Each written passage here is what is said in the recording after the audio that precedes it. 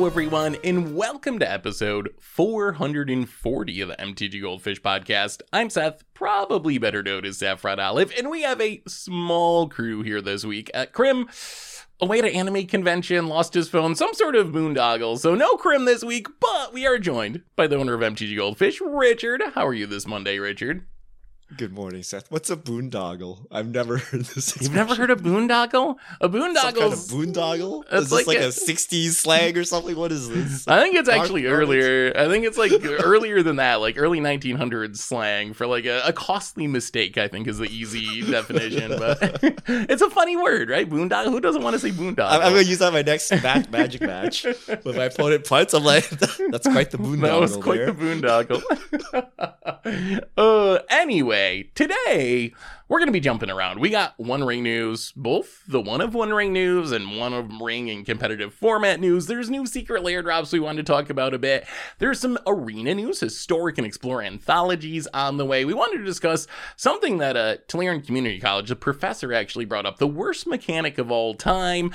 Standard actually is in an interesting place right now, so we're going to be jumping around before answering your fish mail. Before we get into that, though, a reminder that our show today is brought to you by Card Conduit, and Card Conduit, they are the easiest way to sell your Magic cards. And if you ever want to avoid all the hassles that go into buy listing your cards, Card Conduit lets you skip them with your curated service. You can send in as many cards as you want, as long as they get a buy list value of $1 or more, and pay just a 5% service fee. And if you want to do a bit of work, you can use their sorted service, where you list and sort your cards in advance and pay just a 2% fee. And no matter which one you choose, you're going to get a detailed report with the results and a fast payment once your order is processed, and you can even get another 10% off if you head over to cardconduit.com/mtggoldfish. Card Conduit, it's the easiest way to sell your Magic cards. So thank you to Card Conduit for supporting the show. And let's talk some Magic, and let's start with, the big news, Richard. Lord of the Rings, out 2 weeks now? Maybe 3 weeks if you count the early, you can buy packs during pre-release. But it has finally happened. The biggest question for the set, when and if the One of One ring would be opened. It's been found. Richard, what's the story there? Who found it? When was it found? What are the details? I don't know the details, Seth, but it was PSA graded. Yeah. Okay, it was PSA graded. It was apparently a collector, so not like a store.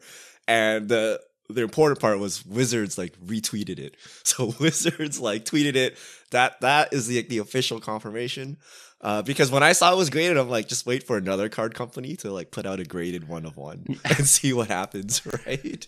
But Wizards giving it the A-OK probably means something. Yeah.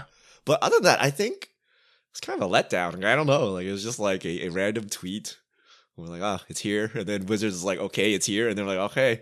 And then the prices of collector boosters slowly drop. And then, I don't know. I don't know what I was expecting, but pretty much it happened. And that chapter of Magic history is closed. I guess we're going to wait for the auction or the selling of the one of one, I guess is what's going to happen. But the actual opening didn't seem too hyped to me. I don't know. It's just it happened.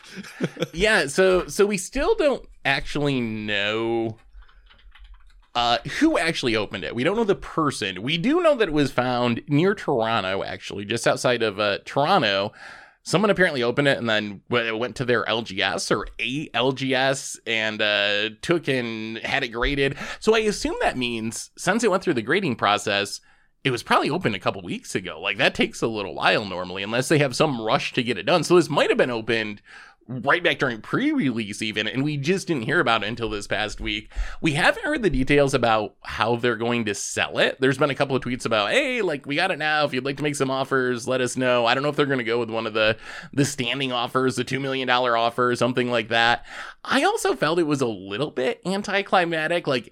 After the huge discussion about it, it kind of was such a big topic. It kind of went out with a bit of a whimper though, where it was just kind of a random tweet at a middle of the morning. I don't know. I don't know what I was expecting though. I was expecting I don't know, Wizards to like have some big article and like fly the person out, like do some big promotion, but it was just kind of like, hey, someone found it, it's on Twitter, and like Wizards retweeted it or whatever, tweeted, yeah, they found it. So it was a little bit anticlimactic in that sense. Obviously, congrats to the person who opened it. That really is like a life-changing card to open. And one of the most interesting parts is it certainly got picked up by the real news. I was just looking in Google and like USA Today and Wall Street Journal, all these like real non-Magic, non-gaming news outlets have articles about like it being open, the person finding it, how much it's worth.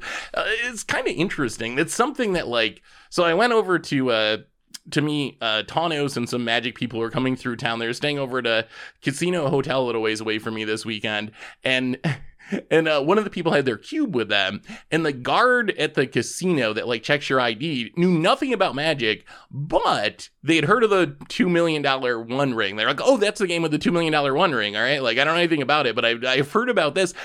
Do you think this was a success from a promotional aspect then? Like, since they're getting all this coverage and random people who don't know Magic know about this now, like, it was a success from WotC's perspective, right? Smashing success, right? Like, look at the price of collector boosters still. Yeah. But, like, look at everyone who knows nothing about Magic but knows about this. Look at all the Lord of the Rings fans coming in. So, I mean, if I was WotC, I'd be, like, pat on the back, right? Like, we did a good job. It worked out. You know, we fought against the non-Lord of the Rings believers or whatever, and it worked.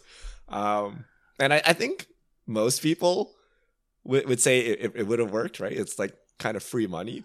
The question is, where does WotC go from here, right? Do they reel back? They're done with the 1-of-1, or are we getting the 1-of-1 Spider-Man ring or something like next week? You know, like where do we stand with 1-of-1s? Because you can't sit here and be like, this was the greatest product of all time. We sold the most stuff ever. We'll never do it again. Like, I just fail to believe that, right? But if they don't do it right, then it's not special anymore, and you know, no one thinks it's cool. So we'll see where Wizards goes from here. But you know, even though you know it wasn't anything crazy, the revealing of the ring, like it was a smashing success, and news outlets got it right. That's all you really need to know. And then when it sells, you bet it'll make headlines again, right? When it sells for $2 million. 3 mil, 5 mil, whatever, it will go in the headlines again, right? As one of the most, or you know, as the most expensive Magic card ever sold, right? And just as probably the most expensive piece of cardboard ever sold, maybe. I don't know, right? So yeah, I mean, it'll be good for exposure. Yeah. Certainly good for exposure. Do you think it's good or bad for getting players into the game? I've been going back and forth on this. Like, the random person that doesn't know Magic, when you hear $2 million card, do you think, wow, that makes me want to like buy some of these packs because I could get the $2 million card? Or does it like reinforce the like, this game is really expensive, why would I ever try to join this game where a piece of cardboard costs $2 million? Like, the exposure is good. Do you think it actually brings in more people? Is that a positive or a negative, having like this huge number being the one thing people know about the game? Personally, I think it's bad. You know what also got a lot of exposure? Crypto and NFTs, right? Like, we also heard about random JPEGs being sold for absurd amounts of money, and we're like, oh yeah, weird, but whatever, right? Like, this kind of gives that vibe. You know, it'd be better if the news was like the prize pool was like a lot or something, right? Like, you could tangibly think of where the money came from. This is like someone just printed a card and sold it for like $2 million. So in my mind, that's a little off.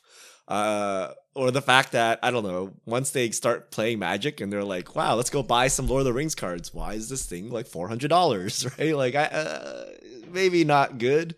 What's even worse is they buy it and they're like, why do all these cards suck? That's even worse, right? Like, why does my deck like lose to random budget decks if I spent all this money? So I think there's some issues there. But you know the saying, no news is, no, wait, was it? There's no such thing as bad news? No. Yeah, no bad publicity. Yeah. No bad publicity. I think that's the expression. Yeah. There we go. Yeah, so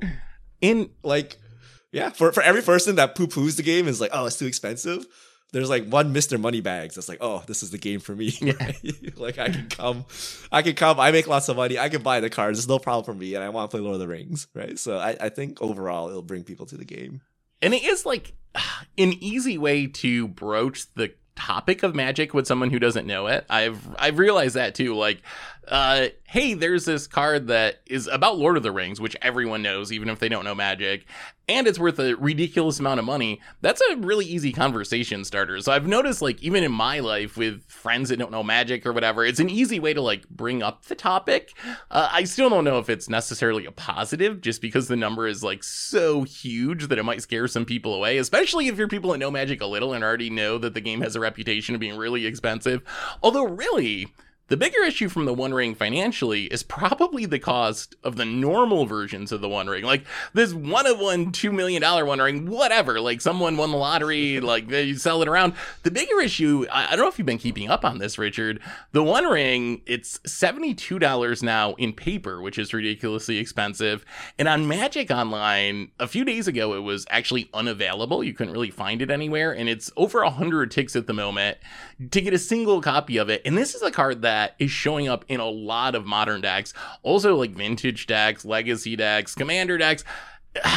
What do you think about that? Like, what do you think about the current cost of actually wanting to play with, like, the cheap version of the One Ring? Is that actually a bigger issue than having this $2 million collectible? Yeah. I don't think the price is driven by modern, even though obviously the the Magic Online price is driven by modern, but think like Jewel Lotus, right? It goes in every deck and it's extremely strong. It's going to be an expensive card. And then it's also like iconic IP on top of that. So it is a problem. Are they going to reprint it? Nope. Right? Like your best bet was like a Secret Lair or something. We saw the Secret Lair. Not happening.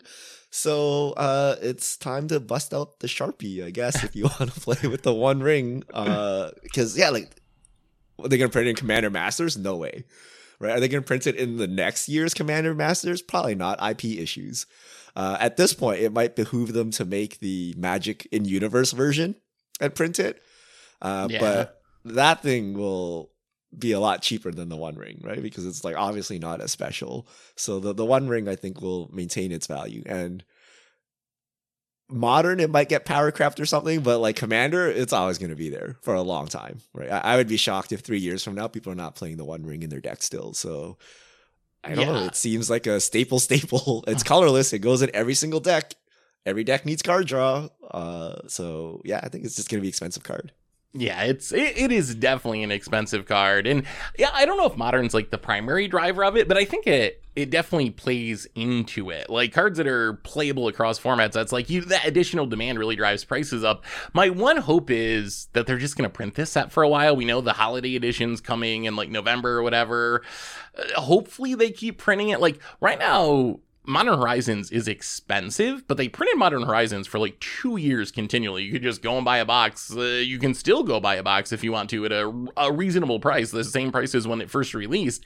And right now, like Ragavan's under 50, the Evoke Elementals, they're in the 30s, but those cards don't have nearly the commander demand as something like the One Ring. So I feel like the One Ring's like Ragavan in Modern at the moment, but also one of the best commander cards they've ever printed. So it's hard to imagine it ever being really cheap unless they aggressively try to reprint it. Like, I don't know how we're going to get around this. It was another weekend in Modern where the One Ring is kind of, I don't want to say dominating, but there was a bunch of challenges, which are the competitive events on Magic Online over the weekends. And there were 5 challenges or preliminaries in the last like 4 days. One Ring decks won 4 of them. And if you look through the top 8, somewhere around like 35% of decks are One Ring decks. And if you're playing the One Ring, it's mostly as a 4 of, sometimes a 3 of. So the card's definitely showing again and again that it does have legs in Modern, to the point where I'm a little worried about the Omnath decks. That's the deck that's really risen to the top with the One Ring. I don't know if you've played any Modern recently. Have you played Modern since the Lord of the Rings set dropped? No, I was trying to procure a play set of One Ring, Seth. Yeah, good luck. Yeah, the Omnath deck is over $1,000 on Moto right now, and almost 2,000 in paper. That's a metagame call, 100% metagame. So okay, here's the thing. Okay, if anyone's played Modern before the One Ring, you cannot outgrind an Omnath deck, right? One of the reasons Jund is like a useless deck is Omnath exists. Like you cannot go long against this deck. This deck can go even longer now with the One Ring, but because everyone's watering down their deck to go long with the One Ring, you just fall into like Omnath's trap card, right? Like you both have One Rings popping off, but they got an Omnath. So I think Omnath is a lot better because everyone is like trying to jam the One Ring into everything they can play. So once people stop doing that, then the Omnath decks won't be as prevalent. But, Omnath's always been strong. It's always been a tier 1 deck. But if you want to go long mid-range grind fest, like, you're not beating Omnath. So don't test your One Rings against that deck. Like, it's not going to work. They also play green and white. They can remove your One Ring, right? You may not be able to remove theirs. Yeah, so you think it's just the best deck in the One Ring meta, essentially. Like, you have good answers for your opponent's One Ring. It does synergize really well with Omnath, because Omnath makes 4 mana, which just happens to be enough to play the One Ring. So you get, plus Omnath has a life gain, so what do you care if your burden counters are adding up, because Omnath is gaining a ridiculous amount of life. So maybe it is just, like, the best deck in the One Ring meta. It got me wondering, though, Richard, do you think Wizards expected this? Like, do you think they printed One Ring knowing it was... Because I think we all underestimated its potential for Modern. Do you think Wizards expected this to be, like, a format-defining Modern card? Or were they kind of thinking what we were, like, oh, this is a good Commander card? Because I've heard some conspiracy theories where people are like, well, we know this ban window is, like, a month from now. We know a Pro Tour is coming up in between featuring Modern. Did Wizards, like, super push the One Ring, intentionally have it, like, make a huge splash, sell the Lord of the Rings set, be at this Pro Tour, knowing that they can just ban it or do something to it in August if they need to? Nah, I don't think so. I think they probably just missed it, or they thought it was playable, but, like, not this dominant. But I don't know. Like, I feel it's like Nexus of Fate. I feel it's like it was a Commander card. Who's going to play a 4-drop that does nothing in Modern? And then, like, turns out it's really good. I feel they missed it. And I feel they would emergency ban outside. I don't believe their policy either. We'll find out what happens. But once they're outside their banning windows and, like, the metagame is absolutely disgusting, like, are they really just going to leave it? Like, I think they're going to have an emergency ban or something. There's always, like, emergency, right? Like, you can always be like, well, emergency, we got to do something, right? So I don't actually believe them yet, but I think that's giving Wizards way too much credit, right? For them to figure out a card that would slice into all of Modern, but not really break Modern exactly. Like, just everyone's running it now. It's like how everyone runs Ragavan or whatever, right? Like Leyline Binding, like stuff like that. Like, just like goes in every deck if you need it to be. But yeah, it's especially this card. Like, it's a 4-mana artifact. Like, it looks like a Commander card. If the card that was breaking Modern was like, what if Delighted Halfling was actually like an upgraded Deathrite Shaman or something, then I could maybe get behind the, like, oh, Wizards really did this on purpose. I underestimated the One Ring. It doesn't seem like a stretch to me that Wizards also underestimated its power. I don't know if they're upset about it. I think they're probably happy to see the One Ring actually, like, seeing a decent amount of play in 60 card formats. It justifies making the Lord of the Rings set Modern legal when there was some concern, like, will this even have a big impact on Modern? Like, is this just a Commander set? Well, at least the One Ring is showing that the set has the power. So I don't really buy the conspiracy theories. I don't know what they do with the banning, though. Like, it's still pretty. I do think this is a card that probably has to be banned eventually, being colorless, but what do you think about this? Seething Song? Here's then you just Seething Song into your One Ring and turn early. That doesn't solve anything. But the other one that's playing Seething Song correctly will win the game, so it's fine. I mean, I don't think you're wrong. If you look at the non-One Ring decks that have been having success during, like, the challenges and so forth, it is decks that aren't really trying to grind for the most part. It's either decks that are going really aggro, like Death Shadow decks with counter spells, or decks that are just like, I'm gonna Living End. Like, what do I care? I'm gonna combo off with Yawgmoth. What do I care if you're drawing cards and, like, protection? I can just go off instant speed and beat you in one turn anyway.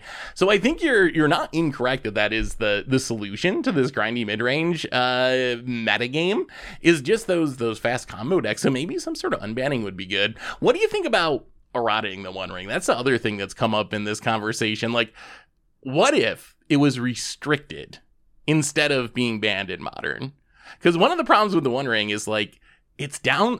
So it has to be legendary because it's a One Ring, but that also really defeats the whole gameplay aspect of it, because you just play a second One Ring to legend rule the first one once you get too many burden counters. So if you could only play a single copy, then there would actually be some amount of risk to, like, oh, maybe I actually do die to my own One Ring, which just doesn't really happen in practice now because you can legend rule yourself. What about, like, restricting it so you just play a single copy? Would that Would that be a flavorful solution? It would be unprecedented because Wizards doesn't restrict cards, but the One Ring's unprecedented. It's a $2 million card, all this stuff. If there was any card that you could justify it, kind of like remember when they had to ban Lurrus in Vintage because Companion just, what's the point of restricting a Lurrus? Just only play one as your Companion anyway. Is there any chance that it's correct to just restrict it? So we can be like RNG Fest, whoever draws their One Ring wins. That is the drawback. I don't know about I don't know about that one. That's very awkward. I would just ban the card. Just ban it if you have to. Like imagine you can run like one Hogak or one Oko. Like if you really cared, you would just tutor it up. And if you didn't, like you would just leave it to the RNG gods, like whether you're gonna draw it in your crucial, game 5 of the Pro Tour, whether you who drew the one of one ring. Like I don't know. I think just I don't think they need to ban it. Like it just shows how bad Modern is right now. Like it's like a problem of 2023. Everything is just grindy mid range, and taking turn 4 off. Like you can't beat the person taking turn 4 off. Like that's gotta be wrong. We gotta like print more aggro. Like there needs to be like a more 1 mana 4 damage burn spells or something. I don't know what this means, right? Like you should be able to just like kill people before this happens, but we can't. Like what I would do is look at the metagame before this all existed. What decks beat Omnath like cleanly, like very well. Like those decks need to be powered up, right? So those are usually some kind of aggro deck, some kind of combo deck that they can't deal with. And then we need to power them up.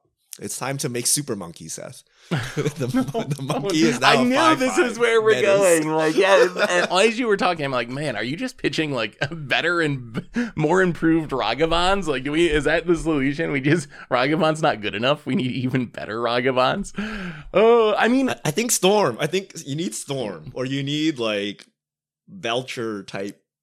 Like, why do those decks not work? Like so fast Storm's combo? Too slow. Yeah, but like, what's the other? What's the most legit fast combo we have today? It's got to be Hammer Time, right? Like, what's? Yeah, maybe Amulet Titan. Like, I guess those it depends are not on. fast at all, though.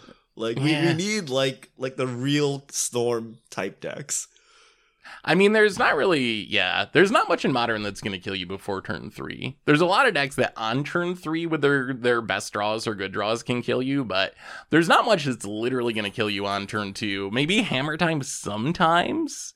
Is it the free spells?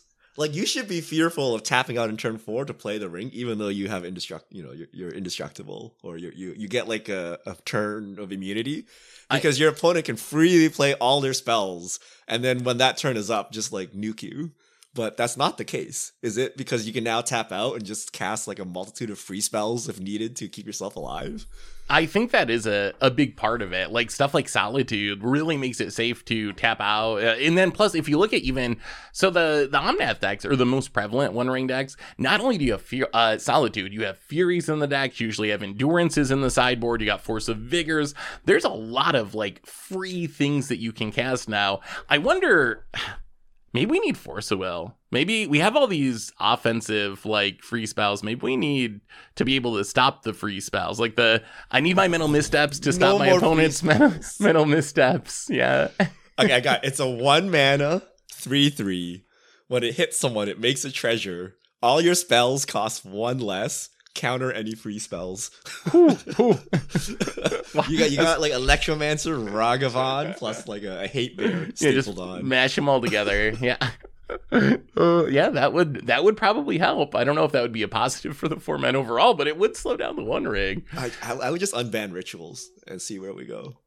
I mean, I think that's my favorite. We did a couple of podcasts not that long ago going over the Modern ban list, and our conclusion was there's actually like quite a few cards that are at least worth considering. So I would also like to see that be the first step. I honestly don't think the One Rings, unless we'll see what the Pro Tour looks like. If it is like historically dominant at the Modern Pro Tour, maybe it gets banned in August. Otherwise, like, I don't think they ban it in August. I would be, if it is like it is today, like a very good card that's seeing a lot of play and winning challenges or whatever, but doesn't go past that, I would be shocked if it got banned that quickly, because normally Wizards doesn't take that quick of action. We'll see if their new banning cadence plays into that. And then this is like their big window. Do they have to take advantage of it now? But I think it could definitely need to be banned eventually. I think it's busted, but it seems very quick for them to make a change now, especially since they're probably still going to be selling Lord of the Rings back. Okay, so wait. I have a question. Is it, let's say this is the metagame. Is it bad, Seth?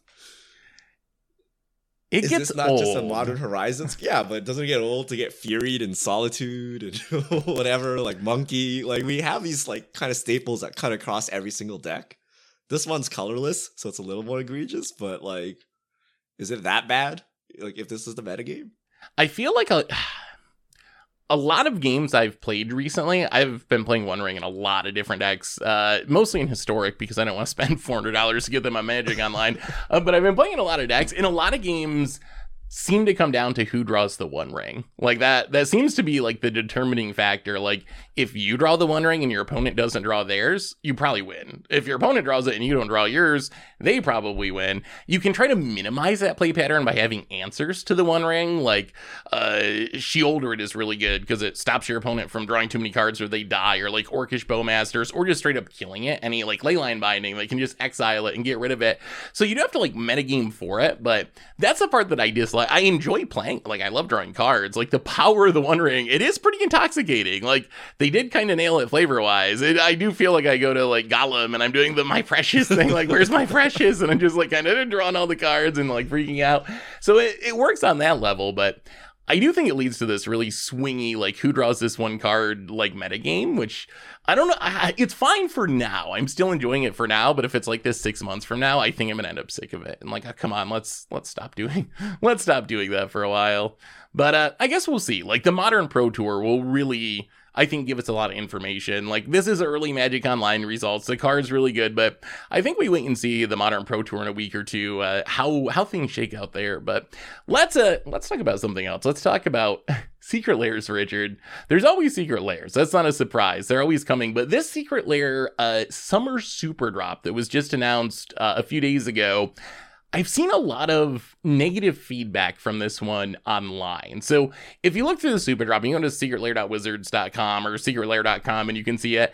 Got some really cool art. Like it's got, like any Secret Lair drop, some really unique art. You got some, Mountain Go basic lands, cool art styles. But there's someone on Reddit who always does a price breakdown of all the Secret Lair drops. Like how much are they worth? Like what value of cards are you getting when you spend $30 or $40, depending on foil or non-foil, to get these cards? And really, out of these Lair drops, none of them are really worth it. There's a lot of like, I'm spending $30 and getting $20 worth of cards.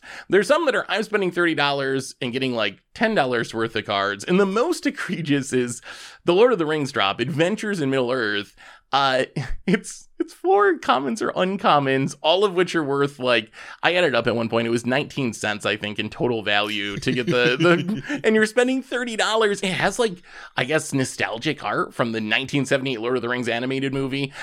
Do you think there's an issue here? Like, is this something worth complaining about? Or are Secret Lairs just their own separate thing and you're not buying them for the value? You're buying it for this unique art or whatever. Like, should we be complaining about Secret Lairs with 20 cents of cards? Or is that just useless for us even to complain about?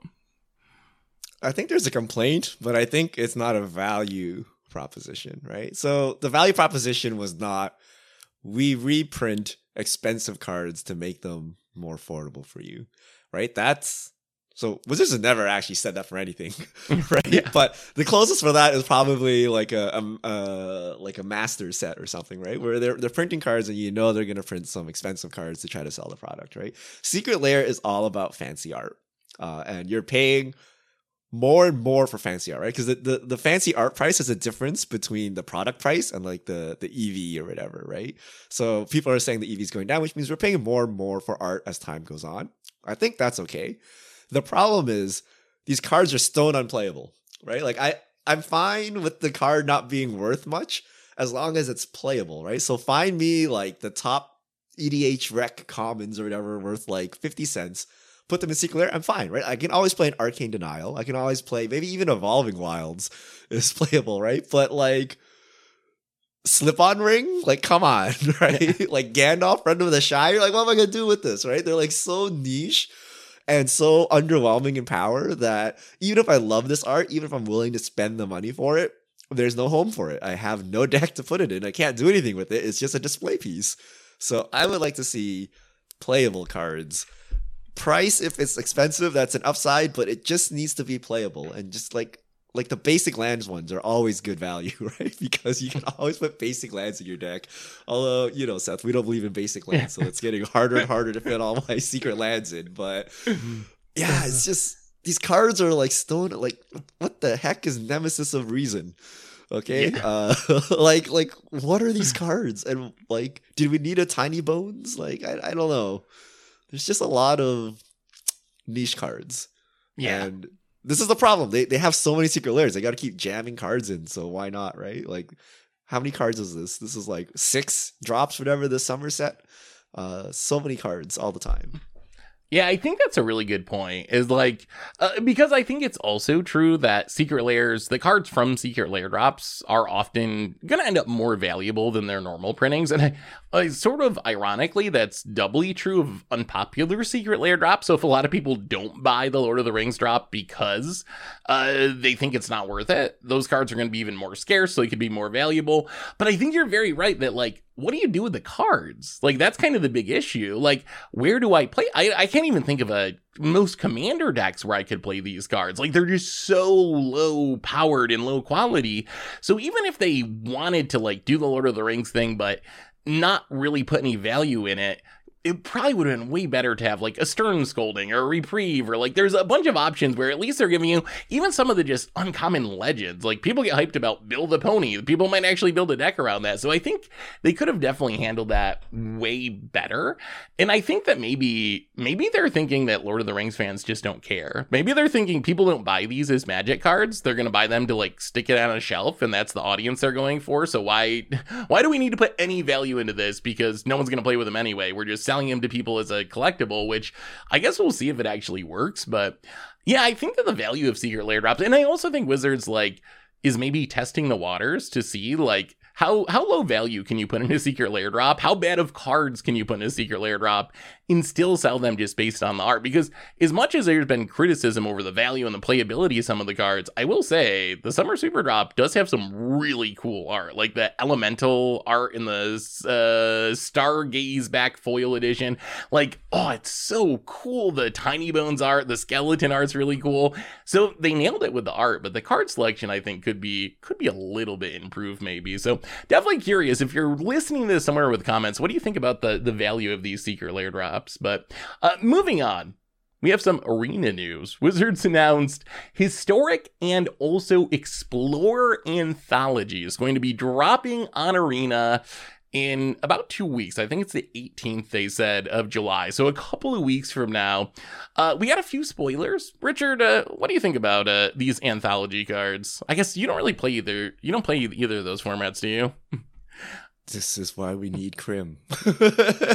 I haven't played Historic at all, actually. I was planning to play Explorer eventually, but like, you just never get a chance. I'm like, with all this Lord of the Rings stuff going, why would I play Explorer? I would just go play Lord of the Rings, right? I mean, Historic is actually a good place to play Lord of the Rings, and I've been enjoying. I played Historic's, I think, the format I've played most since Lord of the Rings has come out, and there's some matchups that are kind of miserable and have these busted alchemy cards, but in general, I've actually really enjoyed it, and I feel like it's a good format to play the Lord of the Rings cards. I think the most interesting aspect of these anthologies for me, there's 6 cards we've seen so far: Cyclonic Rift, Eidolon of Blossoms, Deathrite Shaman, Acidic Slime, Tooth and Nail, Worn Power Stone. To me, what stands out about this the most is I feel like this is Wizards really acknowledging the popularity of Historic Brawl. Like, if you look at these cards, Deathrite, I guess, sees a little bit of Explorer play. There's certain, like, graveyard decks that play it. Eidolon of Blossoms has seen play in the past in 60-card formats, but outside of those, Cyclonic Rift, Acidic Slime, Tooth and Nail, Worn Power Stone, those are all commander cards. Like, those are the formats where you play that. I think this is Wizards, like, finally actually acknowledging just how big of a deal Historic Brawl is in the format. And I think that that's a really good thing. I think Wizards should really embrace that more. I was looking at Untap.gg, which I know people they go back and forth of how much weight they put in to like Untap.gg stats. It's a tracker, so not everyone has it all the time, and it doesn't get the whole picture. But there is a lot of Historic Brawl played. Even just people that have the tracker, Historic Brawl is a very, very popular format that gets played as much as it doesn't see as much play as Standard, but it's on par with essentially every other arena format and far ahead of some of the less popular formats like Alchemy or Historic or Explorer. So I think that this is really the one of the big paths forward. I don't know if they'll ever get 4 players on Arena, but I'm really happy to see them actually printing cards that maybe they're not that useful in Historic proper or in Explorer at all, but are just going to support people who want to play the Historic Brawl format. I think they should really embrace that and do more, releasing more unique commanders onto the format, because I really think that is the one way to kind of capture that casual audience. Not everyone wants to be grinding the ladder. Like, it's nice to be able to like play a fun format and do some cool things and do it on Arena. So I'm excited for it, even though so far it doesn't seem like much is actually, we'll see the rest of the spoilers, but the early spoilers, nothing really is going to shake up, I don't think, Explorer or Historic proper. All right, Richard. Oh, go ahead. I'm going to say the previews start next week, right? Or 5 days from now. Yeah. Yes, I think the 9th and 10th. So yeah, like they're the 10th and 11th. So yeah, the beginning of next week, we should get the whole set over the course of a couple days. And then we'll have Commander Master spoilers before too long too. That's going to be starting, I think, the end of this month. They announced the spoiler schedule for that. I'm already upset about my collector boosters heading over without the one ring in them, and we're already onto the next Commander product. Jeez. Yeah, I was actually, it wasn't on our topic list, but I don't know if you've seen like the prices. So part of Commander Masters is there's 4 precons that seem to have really popular themes, like Slivers is one of them.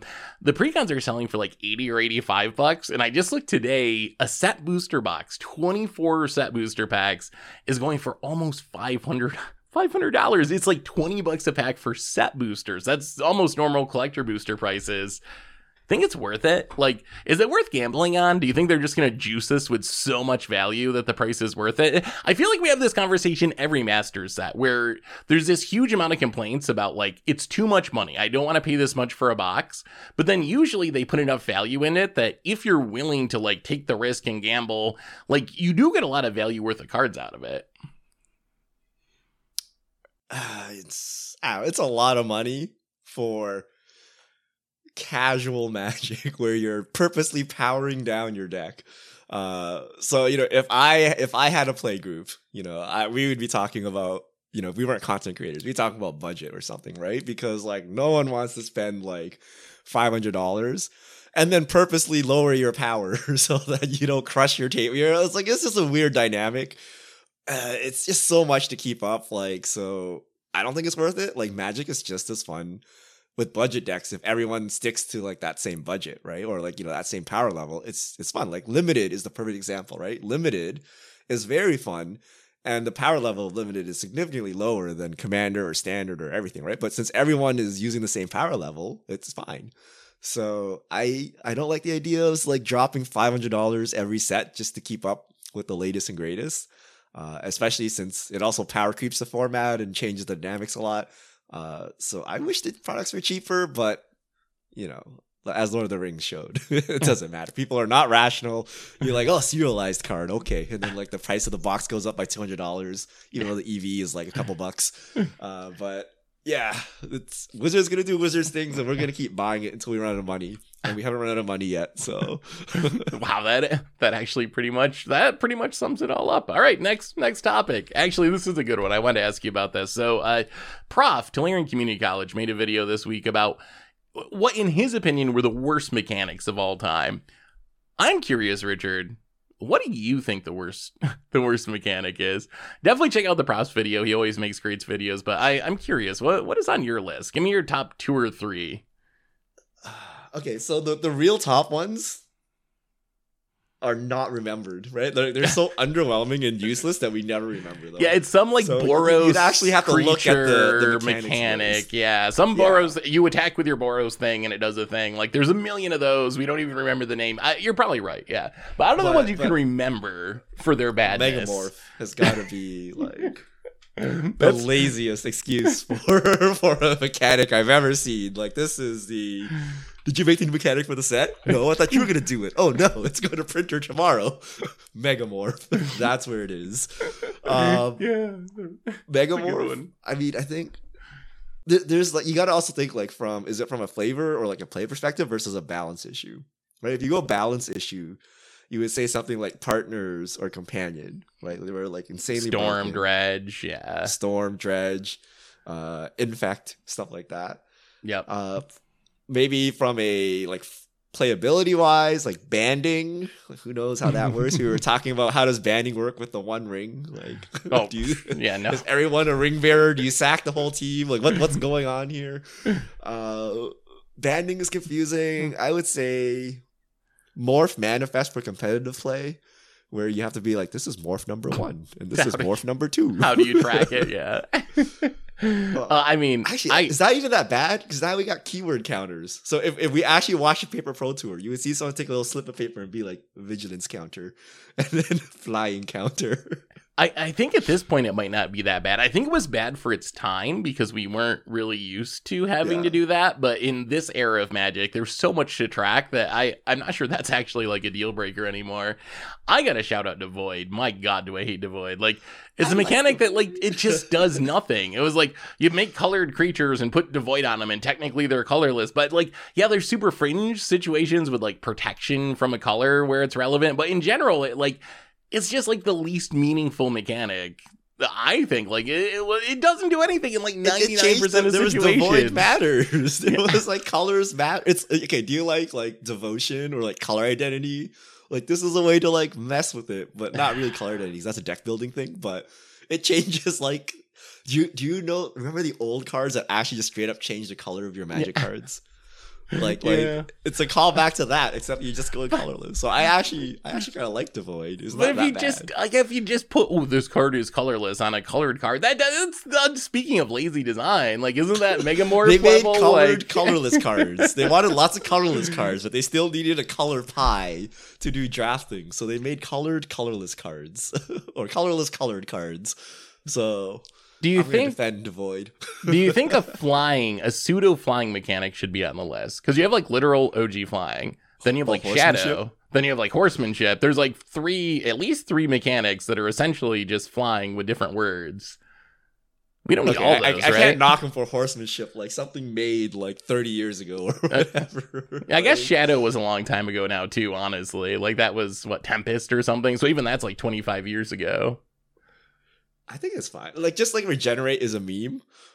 It made sense at the time, right? You're like, oh, this is actually a pretty cool ability. It's just, it was so strong, they had to nerf it by not letting anything regenerate ever again. So then it became a meme of a mechanic.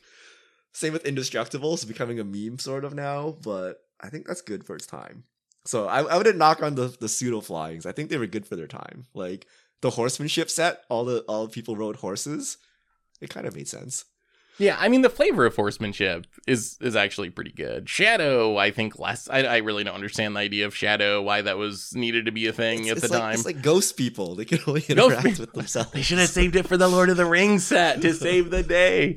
Okay, let's flip it then. What do you think about Dungeon?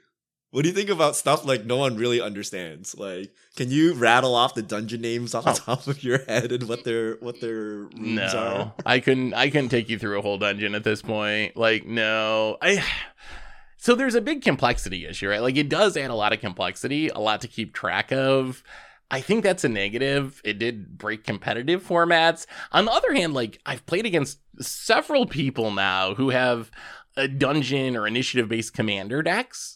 And they've actually seemed kind of cool. So I think, like, when I think of it as Wizards trying to make a commander mechanic, I think it actually, like, kind of hits the mark there and is a positive. But then the complexity and impact on 60-card formats is a negative. So I don't think I'd have it on my list of, like, worst mechanics of all time. I'm kind of in the middle, I guess, on that one. Do you have that as one of your worst, do you think? Like, is it just too much? I think it's too much for anyone to understand. Imagine like drafting this card. Like you're like, what does this even do? But I think the way it plays is fine. So once you're familiar with it, you know what it does, it's okay. But it's just so much text, right? It's like an extra card's worth of text on your card. What about Daybound and Nightbound? Because I believe, like, if you actually watch Prop's video, I believe that was at the top of his list, was Daybound and Nightbound. Does that deserve to be considered like the worst mechanic of all time? I think it does from like a usability perspective. So the problem is you got to keep tracking this even after the Daybound and Nightbound cards go away, and that's kind of scuffed. And it didn't work with the like in terms of actual werewolves. play. It's fine. It also plays different from the other mechanic, like our old flipped mechanic. So I don't know how times you got by like it's nighttime and you play your card expecting to come up on the day side, but it comes on the night side, and you're like, oh, I'm a moron. But it happens like literally like every time. Yeah, or because it just works different from the other mechanic that you're so used to. Cards always come in face up. So there's usability issues there. So yeah, maybe I would put it up there. Did It's it really also add anything. Yeah, it's also really awkward with the original werewolves. Like, you end up in these situations where if you build like a werewolf commander deck, your Daybound and Nightbound stuff will like not flip while your other stuff will flip. So like somehow half of your things are flipping, even though it's like really similar mechanics. So I feel like it would have been better received if it was always this way. If Daybound and Nightbound was like an original Innistrad and that's just how all werewolves worked, you'd still have the issue of like having to track it when the creature's not in the battlefield, which is super obnoxious. But I think the fact that it doesn't mix, like original Innistrad and Innistrad Midnight Hunt, like the sets just really can mix together very well. I think that makes it even worse. So yeah, I think it deserves to be on the short list for sure. What about double face cards, Seth? Oh, I love double face cards. Okay, so it's gone too far, I think. Like, we lean on them a little bit too heavily these days, and like we probably have too many of them, and they're not always used the right way. But I will say, and I bet you're like this too, but like they were hype back in original Innistrad. Remember when they first made those in Innistrad, and they were like Huntmaster of the Fells and these werewolves, and they'd flip? It was such a cool mechanic. Like, did you like it back in when they first did it too for Innistrad? No, I hated it. Did you really hate it back then too? Because it invalidated like all your sleeves. Remember this? Yeah. And then remember when you drafted, you had to like show everyone. Yeah. And then if you were a competitive player, you had to use like these stupid checklist cards to make sure you don't get like deck checked into oblivion. So I actually thought it was real clunky. I can't imagine us not having two sides on cards nowadays. Yeah. So I think it's a mainstay, but also it's also the point of a lot of our complaints, right? Like the saga that flips into a planeswalker, that flips into whatever. Like, we have so much text on cards because we have two sides. Is that better than the other? So before, we did this with split cards.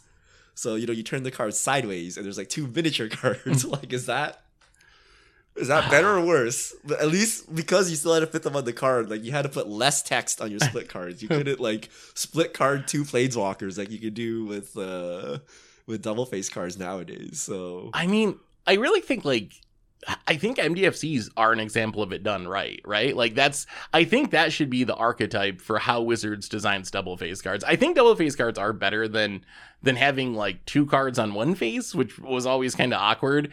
Like, it's not enough space to do things, and like how it would be awkward to know with permanents, especially on the battlefield. It worked fine for spells because you cast them and then it goes in the graveyard. But what if you're putting a land creature on the battlefield or a creature artifact? Like, what side is actually where? Like, so I think there's some issues with that. I think MDFC lands are like, isn't that how we want them to do it? Like, your front face, you can make it like a magic card, and then the back face is just something very simple, still very necessary. To me, MDFC is like pretty much justify double face cards by themselves. Like, it's just such a great and clean design, in my opinion, that makes it all worth it. High power levels, Seth. Like, imagine you're playing a new player. They gotta like unsleeve the card, flip it around, read it, put it back. Yeah. Like, you know how they put like the power and toughness whatever in the front so you can understand, like, good luck. Like, there's more to a card than power and toughness, right? I wonder if my perception's tainted by mostly playing online, because I don't have to deal with those downsides, because I'm mostly playing Arena or Moto, so whatever, my double face cards, like I can read them all the time, it's not a big issue. But I have some in my commander decks, and it is awkward that like I could imagine if you don't know the cards really well, what are you gonna do? Pull it out of your sleeve and like flip it around in front of like huddle under the table so people get like how do you even do it? Question. What about the Urza head mechanic? Where the mechanics like not even on the card. You gotta go to the website and like roll some dice or whatever. Like that's double faced cards gone digital. It's like actually like 1,000 faces or something now, right? Yeah. I mean, I would not want that to be tournament legal. I think the Ask Urza thing was funny is like an unset thing. Actually, I'm curious. I'm gonna look this up right now. Does the site still work? That is also the problem. I thought it went with this. down. That's why people were complaining. Like I thought there was some uproar recently because they turned it off. Oh, I think it's Urza's Funhouse, which is apparently another card from Infinity. Okay. Yeah, I mean, I wouldn't want that in 60 card formats. The variance is also very obnoxiously high. Like it's a fun silver bordered card or acorn card, but I don't think it's a good mechanic overall. What about Richard? Well, let me flip the question for you. So, what's the best mechanic of all time? And is it MDFC? You just stated. I was actually just going to ask you that too. I wanted to ask you the other side. So MDFC I think is the best double face card mechanic. I don't know if I would say it's the best mechanic ever. The best mechanic of all time. Okay, so my personal favorite. I really love ninjutsu. I think ninjutsu is it's fun to play with. It's a cool mechanic. I don't know if it can actually be considered the best mechanic of all time. It's on a fairly small number of cards. It's not in all the colors. I think, honestly, the best mechanic overall of all time is probably something like Kicker, which you can just you can use it on creatures, you can use it on spells, it can be multicolor, monocolor, it's very repeatable. We like to meme on everything being Kicker, but really that's the original aspect of it. It plays really well. Another one would be Cycling. I think Cycling is just like a really simple, easy way to give your cards more value, to reduce mana screw and stuff like that, take some of the variance, the downside variance out of the game. But I think if I had to choose just one, I'm probably going to go with Kicker. What about you? What would your number one mechanic of all time be? I think I had the same line of thought. I was thinking maybe Scry. Okay, you can add Scry to literally anything, and it's like good, and it adds consistency, and it gives you more control over RNG, which is pretty much the only reason you ever get mad at Magic is like, oh, your mana screwed, or you didn't draw your thing, or whatever. But it's not like as outrageously overpowered as just like stapling card draw into everything, right? Yeah. So I like Scry. What's an actual like? What about Surveil though? That's just better Scry. It's been Scry's been power crest. Surveil's like by putting it in the graveyard, you make it too strong. Yeah. So you gotta be careful. Like if you start making random cards that Surveil, you might actually like power up something. How about Infect? I actually kind of like Infect. Didn't you have this as the most hated mechanic too, or like the one that you people disliked? Hate it, but I actually think it's like a cool. It's like a cool alt win con that's all in. So the reasons why they made Poison is why I like Infect. So Poison is like you get to hedge your bet, you get to deal damage and poison people at the same time. Whereas Infect, you're like I'm going all in on this alternate route, and if I get stuffed, I'm like. Very screwed. Done. Right? But the payoff is tremendous. Like 10 life. And it's cool. It's like, oh, you got infected. And like, oh, your creature got like weakness counters or whatever, right? Like, yeah, it's like, I don't know. I thought it's not that bad. I feel like oh boy, I hate losing to Infect. I think that's the problem. Like I hate playing against Infect. I don't know if that makes it a bad mechanic. Like maybe I'm too harsh on it, but it wouldn't be on my list of favorite mechanics. What about that's a for sure. Hexproof? Is Hexproof a good mechanic? Oh my god, no. They finally figured out how to balance it. I actually think so. Okay. Shroud, I think, was a good mechanic. The problem is new players didn't really understand it and played it wrong, so they turned it into Hexproof.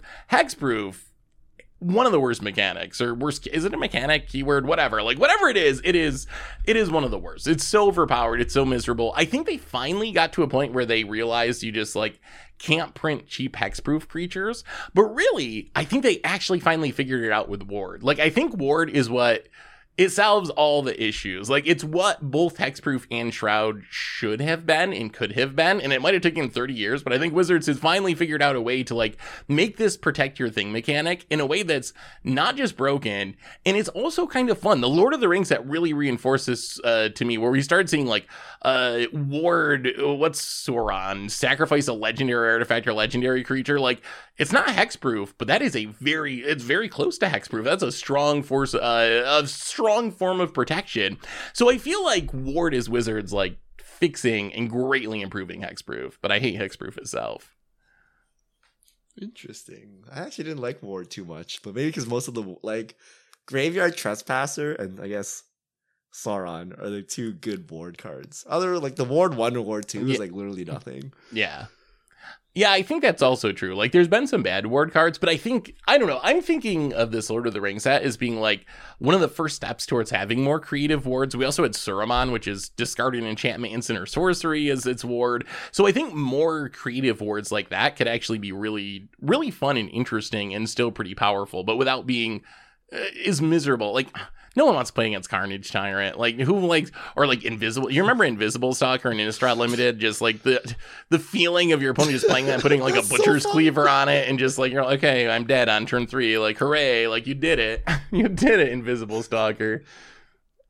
That was would it be better if it was Ward, like, discard your hand? Yeah, I mean, I guess it would be just as bad, come to think of it, but you just gotta power it down.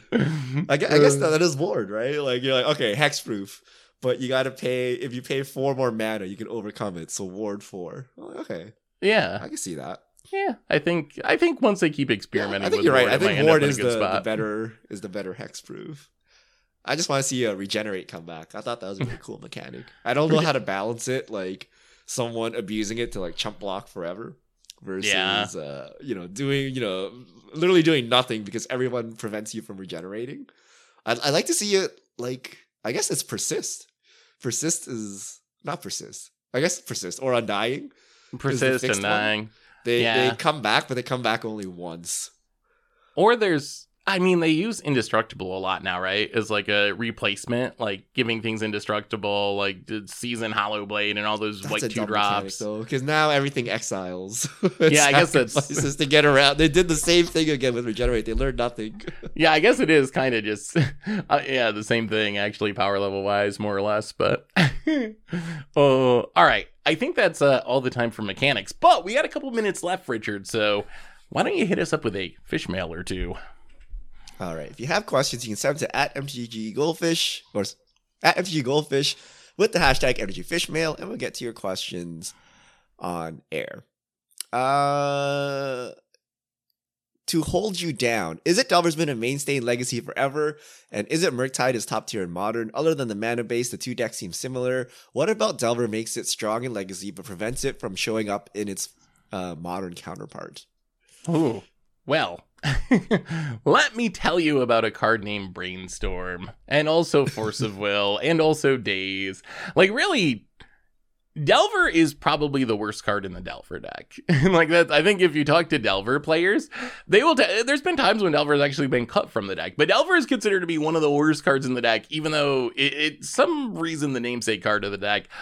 Really, what makes Delver so powerful is its package of great cantrips like Brainstorm, Ponder, and Preordain, and free counter magic like Force of Will and Daze and Spell Pierce, really backed by mana disruption like Wastelands, which further power up the Dazes and Spell Pierces. So you could take Delver out of that deck and replace it with, I don't know, we see Dragon Rage Chandler now, we've seen Ragavans in the past, like another similar 1-drop, and it would basically more or less be exactly the same. So it's really not about the Delver itself, it's about all the support cards for the Delver. So I think that's the difference, right?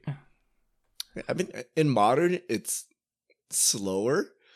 So it's easier to, like, disrupt people, drop your 2-drop and hit them twice than it is to drop a 1-drop and then disrupt them for 7 turns as you hit them with your 1-drop. So, like, I think it's just easier to just, like, drop the Murktide in Modern. But yeah. I don't know, like, we see this in standard as well. Remember Tomer's like mono blue Delver deck, and you're like, what if you just cut Delver, Yeah. right? And then you just smack people with Haughty Jin twice. Like, why did you go through all this work like hitting with Delver and all this time, right? You just drop the bigger bomb and like hit them twice and they're dead. So yeah, we don't have enough disruption, and it's just so much work to keep that Delver alive. It's too slow. And we have bigger creatures with bigger clocks. And I think the other difference is really just the ease of flipping the Delver. Delver unflipped is a really bad creature, just a 1/1 ground creature. In Modern, in Standard, there's usually not a lot of ways to control the top of your deck, but in Legacy, because of Brainstorm in specific, and also sometimes you see other cards that have similar effects, a counterbalance lets you see the top of your deck and fetch lands and so forth, but because of Brainstorm in specific, the ability to flip Delver is much more consistent. Like, it's much easier to, like, put an instant or sorcerer in the top of your deck. I've definitely played people in Standard who, like, play a Delver and they whiff, like, 10 turns in a row, and you're just like, yes, another land, another creature, like, you're doing it, Delver. So I think that's the other big difference. All right, last question. Sebi DC, what's your favorite Magic format, and can you convince us it's better than the rest? Oh boy, I actually don't know what your favorite format is. Traditionally, my favorite format is Modern. Is it still my favorite format? I go back and forth. I think it's still my favorite format. It's not. I don't love it as much as I have at various points in the past. I think since Modern Horizons 2, it's not as far ahead of the other formats as it used to be, but I still think Modern is my favorite format. And the reason I think Modern is my favorite format is you can still do a ton of things. Yes, those things usually in your deck, you got to play some Modern Horizons cards. That's kind of the cost of doing it, but it is still a format where there's a big enough card pool that you have a lot of options, and many archetypes have strong enough cards so you actually have a chance to compete. You can build pretty janky decks. Like this week we're playing Nazguls on Against the Odds, and you can build a deck like that around the 9 Nazguls, and you can actually win some games with it because there's good enough support cards, and the rest of the deck can make it work. So the diversity of Modern, yes, it's been diminished since Modern Horizons 2, but it's still the most diverse format, and for me, that still makes it the best format. Ask me in a few years, though, it might be Pioneer. I think there's a chance that Pioneer passes Modern in the not super distant future. Yeah, I'm a Modern believer, but I'm trying to jump ship to Pioneer. Like that's Modern. I don't know. You can't play what you really like. It's like fake playing what you want now.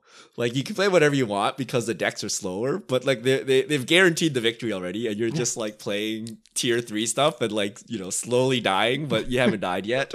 Like that's the problem with Modern, right? Like if you're not playing the elementals and stuff like that, you're not winning. But it feels like you're winning and interacting before they actually like clamp down and kill you. So that's the problem with Modern now. I think the power level has gotten too high now that it's hard to compete with like random pet cards. Like you will get overwhelmed by the good cards eventually. So I'm looking to jump ship. I'm looking for a place I can play Tarmogoyf. I don't know where that is. Historic, Richard. Join the arena. Tarmogoyf is, yeah. I cannot play Historic. I am a firm... I need to be able to play something that you can play in paper and that they don't like randomly add digital mechanics to. I don't like that. That's a personal choice.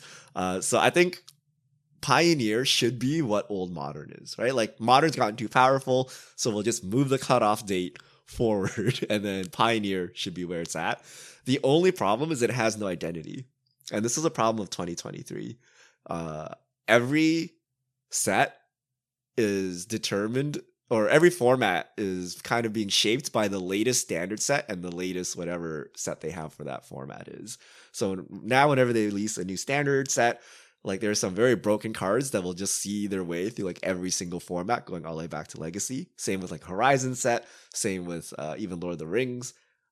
So all the formats kind of feel the same now. Like there is some variance, but at the same time, like the One Ring is good. It's good from Modern all the way back, right? Like Orcish Bowmaster is good. It's good from Modern all the way back.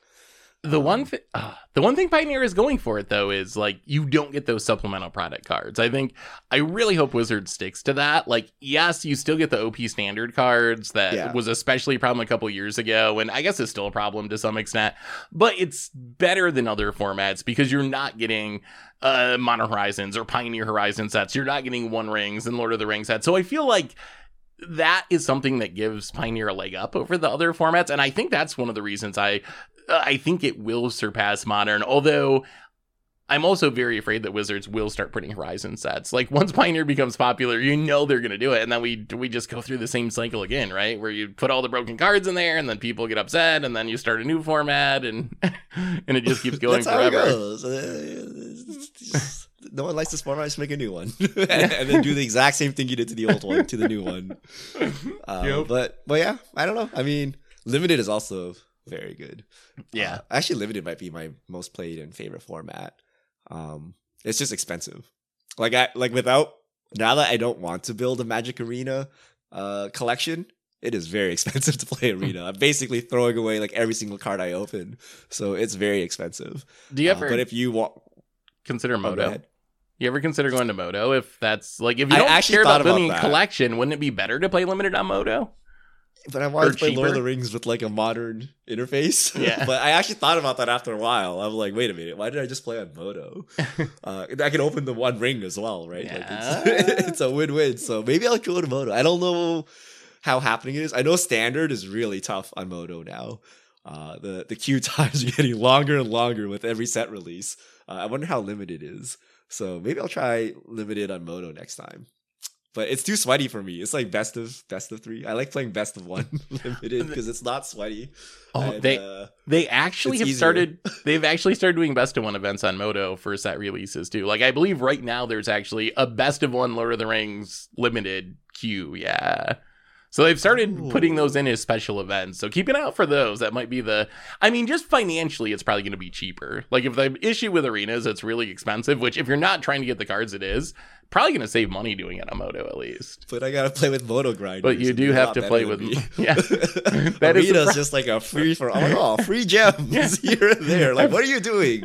I don't know what you're doing, but thanks for the win. But like, Magic Online, that's sweaty, man. They're like tough. Everyone left like trying really to time good, you out by adding extra actions to their steps. You're like, whoa, mister. Whoa. I just want to play my Frodo. Chill mode. I had to change my kid's diaper. Relax. I'm not going to time out. And then I like almost time out. All right, so that's all our fish mail this week. Thank you to everyone who's sending questions. You can send in future questions to @MTGGoldfish with the hashtag MTGFishmail, and we'll get to your questions on air. And I believe that brings us to the end of episode 440 of the MTG Goldfish podcast. So, Richard, thanks for hanging out. Thanks to everyone for listening. Thanks to Card Conduit for supporting the show.